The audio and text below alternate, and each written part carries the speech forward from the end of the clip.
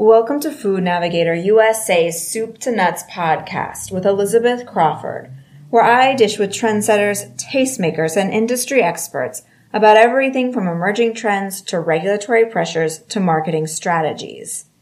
In the cutthroat food and beverage industries, where a discouraging portion of new brands fail in their first 2 years, the Beatles' timeless tune, "Love Is All You Need," may seem a bit out of place.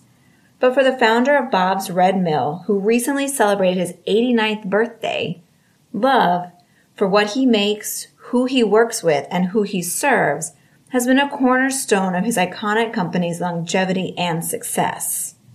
When Bob Moore and his wife founded Bob's Red Mill 40 years ago in 1978, it was partly inspired by their love for each other and their desire to live a long, healthy life together, and to take the best care that they could of their 3 sons.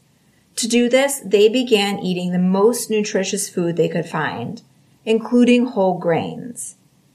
The operation was also inspired by Moore's romanticized view of an idyllic life as a stone mill operator, which he says comes from the book John Goff's Mill by George Woodbury, which Moore stumbled upon at his local library as a young man. Moore explains how the book changed the course of his life and led him to a career that he loves. George wrote the most wonderful, humorous, delightful book called John Goff's Mill. It takes place over about 10 years of his life, and he, during that period of time, restored his family's mill. And I think one of the outstanding statements is, first off, there was nothing like it anywhere. It had been derelict for many years. And he said when he began to make cornmeal, whole wheat flour, rye flour on the stones, that people beat a pathway to his door. And after I read that book, and I thought, by golly, if I could find a mill, people might beat a pathway to my door, and I would have the most delightful life. You want to know something, Elizabeth? That's exactly what happened to me. I did find an old mill, and I did get it going. Unfortunately, after 10 years, it burned down. But such things happen. It allowed me, unbeknownst to myself, to be able to grow, which I have done. And the story of the whole thing really amounts to the fact that I restored an old mill with old millstones.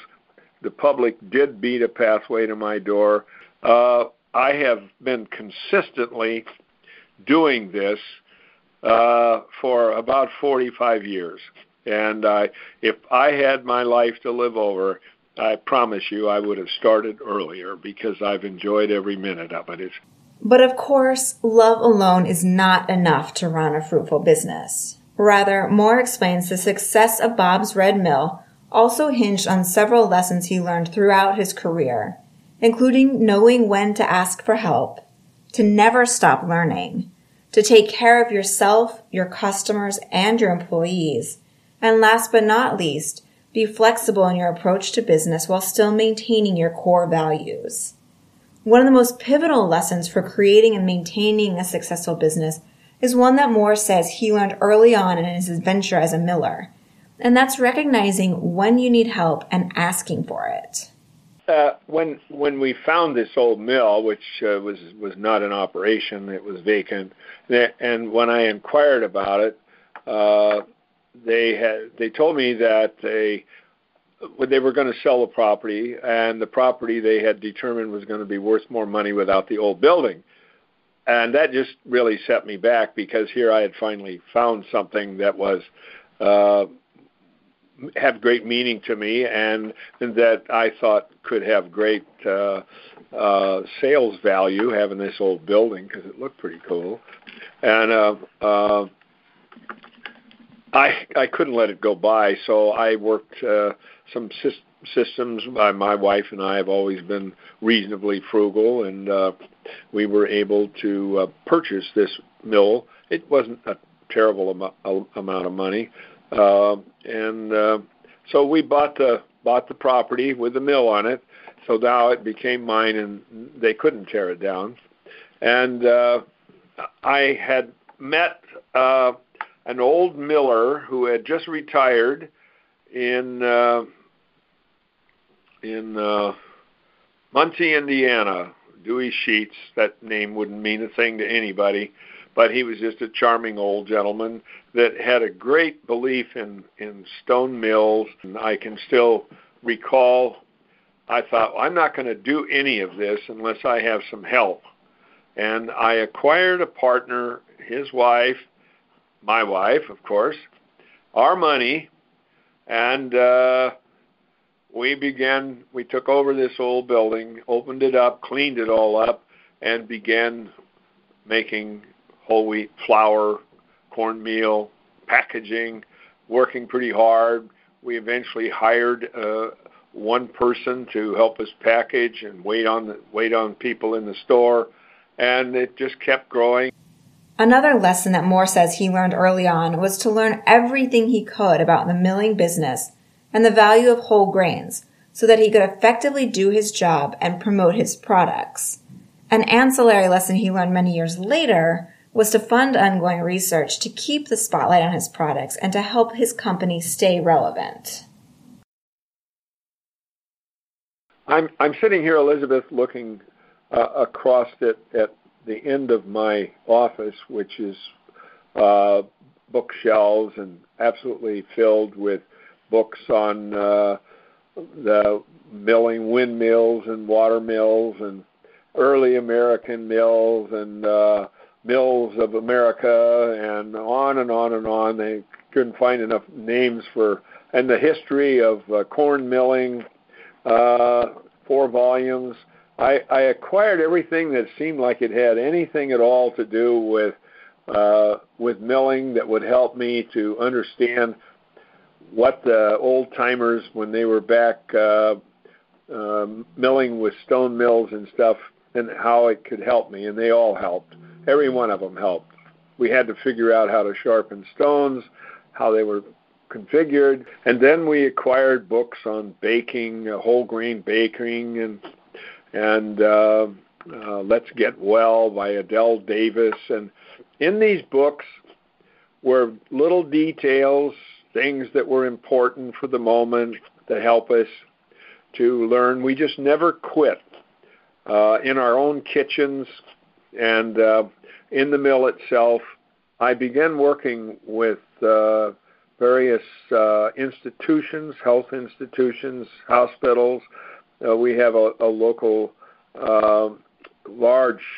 it's the largest employer in all of Oregon, Oregon Health Sciences, and they have wonderful research going on with health and various things, and some of the things that we have been so free with, some of the chemicals in our foods today, and some of the processing, such as high fructose corn syrup and the hydrogenated oils and things, which do have a negative effect on our health. And so I've had an opportunity to study these things, and I have a file full of some of their research that have been published in JAMA, and so it's pretty established stuff. And I gave them, that's a whole other story of how I was able to do that, but I gave the health sciences a $25 million benefit to continue research in whole grain foods. And that has benefited a tremendous amount. We have brochures. We're coming out with a wonderful a book, as well as a pretty extensive brochure that should be out pretty quick.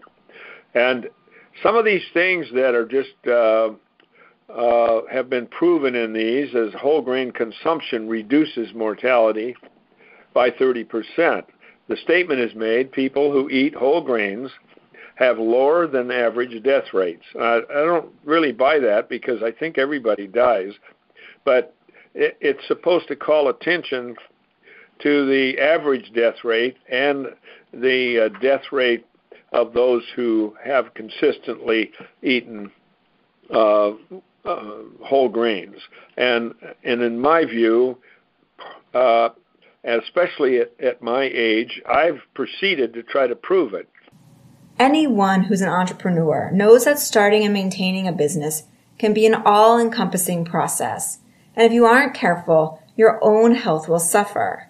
Something that Moore cautions against, based in part on the belief that his seemingly boundless energy and ability to make it to the office most mornings before 6:30 a.m. stems from living a healthy life. Fortunately, I got married young enough. My wife began to put, I think, better food on the table, and I already told you about that. And so almost from the beginning, I started living a little better, I think. And I was a smoker when I was in the Army, and I quit, fortunately, because I don't think I'd be alive today. I didn't think that was any good for me. And so, I've made a couple decisions in my life that I haven't worked in industries that probably are unhealthy for, your body and things like that.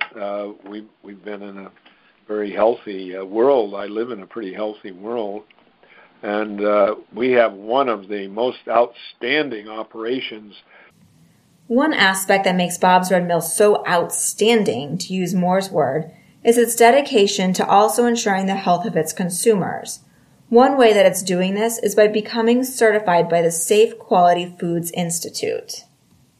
We're working on some of the important SQF, Safe Quality Foods. Because we have worldwide distribution, it's becoming more and more important to have departments within your company of testing, which we have, and of inspection. We have 20-plus people whose main responsibility is to follow routines of clean and inspection and whatnot, and keep us on the straight and narrow so that wherever we go around the world, we can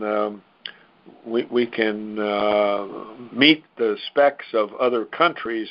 It's very important, and we are determined to be acceptable throughout the entire food industry and working very vigorously to make that happen. I think we're only, 2 or 3 months now from what I think is almost total fulfillment of SQF, Safe Quality Foods certification.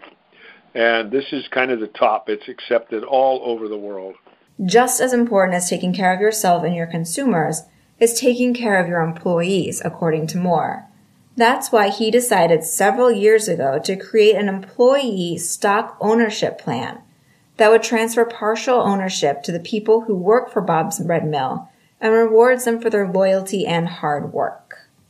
The Bible, I have to tell you, Elizabeth, when we come to the part about doing unto others as we would have them do unto us, it resonated so clearly with me that when I became somewhat profitable, which happened in the first 2 or 3 years of our mill, I looked at the earnings that I had, and I had a few people, but I'm looking at a picture of us at about that time, about 12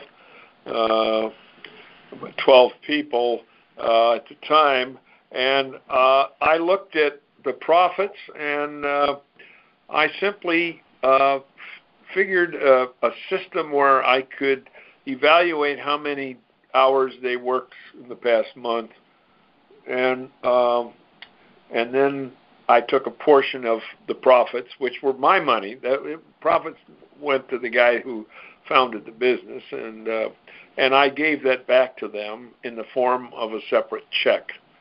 And then the next thing that happened was one of my key workers, Dave Geiter, who has been with me for 37 years, asked me if he thought there was any way he could buy into the business. You know, I hadn't even thought about that. But when I talked to my attorneys and tax consultants and things like that, the whole concept of selling my business to somebody and them buying it, it really triggered a lot of tax. You can't believe it. I have to pay tax on the money they give me. They have to pay tax on the value of the company. And by the time we got all through there, the company wasn't worth any more, but the government was, because we ended up paying it all out in taxes. Until, after a lot of research, actually a few years ago, I'm looking at a picture of myself when I was 81 years old. We spent 10 years researching through a couple of good attorneys the program of ESOP, Employee Stock Ownership Plan, and it's a government IRS sanctioned program, and it's not tax-free, but it comes close. And it makes it possible for me to give my company to my employees and give them ownership in the company, which I've done. When we started, we started with about 33%. We just recently gave them a portion that puts them at 59.7%. So it's getting there, and I'm sure that before some period of time that they will have received the full value of Bob's Red Mill in the form of ESOP employee stock in the company itself. There's a lot of money here, Elizabeth, and there's about I think there's something in the neighborhood of 15 to 18,000 other companies in the United States that are sanctioned ESOP companies, and we go to regularly to seminars and things like that on the organization of an ESOP, and we're pretty well organized. It's a good thing. So we share up to 27% of the profits of the company with our employees as profit sharing, and then we eventually, I hope, will share full ownership in the company to our employees. So there's a lot of benefit in the company doing well, and certainly hard work, doing things we love, and doing things that inspire us, which I don't know how you could not be with these old mills and the whole grains and the healthiness of it all. As consumers' perception and demand for whole grains has evolved, Moore says it's important that Bob's Red Mill has also evolved its product portfolio to reflect the foods that shoppers want. The newest thing that's on the radar right now is quinoa, and by new I mean it's been several years, but it's hot, and most of our quinoa is grown in South America, and yes, our buyers and our inspection people have all flown down there and spent 2 and 3 and 4 days going over their processing and what. So we know how they're doing it. That said, millet is a wonderful grain that still is a secondary leader grain in China. So they know a little something over there, and that's a pretty hot grain. You can use millet. You can cook it just like rice and use it as a side dish, a little salt and pepper, a little butter on it or something. And it has wonderful nutritional qualities. However, it hasn't got the sparkle that a lot of people like to put in their foods, and you could sparkle it with anything you want if you like a lot of crazy stuff in it. But some of the most popular grains, as you walk along looking through the windows into the mill room, you can see mills running quinoa, millet, sorghum flour, teff, bulgur, farro, amaranth, some of these lovely grains, and we do a lot of buckwheat. Oats, however, remain the company's best seller, whether they're Bob's Red Mill's award-winning Irish oats or its steel-cut oats of various sizes. Oats just are so popular in many, many ways, and they are high in fiber. They are high in the oils and things, germ, and very high in omega-3. It's a wonderful grain, and I think an awful lot of people are seeing that oats are a swell way to start the day. And while Moore says he has never eaten oats on the go, he realizes a lot of today's consumers want to, and his company is helping them do that by introducing several cups of grain that require consumers to simply add hot water, wait 3 minutes, and then enjoy. At the same time that Bob's Red Mill is flexible in what it produces, it does not compromise on its core values of offering nutritious food. I think one of the biggest things, Elizabeth, is not to change it much. I don't think that whole grains are going to go away, and I've tried my best to keep wholesome whole grains in our focus, and I don't think it's been a mistake. I think we've because of that, we've kind of dominated that facet of the food and have done some surprising things when it comes to taking readings on our success in the marketing world, and we're doing pretty well. Indeed, Bob's Red Mill is doing pretty well, and as Moore celebrates his 89th birthday, he fully expects that many more healthy and happy years to come for both himself, his family, and his business. With that, we reached another end of the episode of Food Navigator USA Soup to Nuts podcast. I hope you'll join me again next week for another installment. Until then, this is Elizabeth Crawford wishing you a productive and profitable week.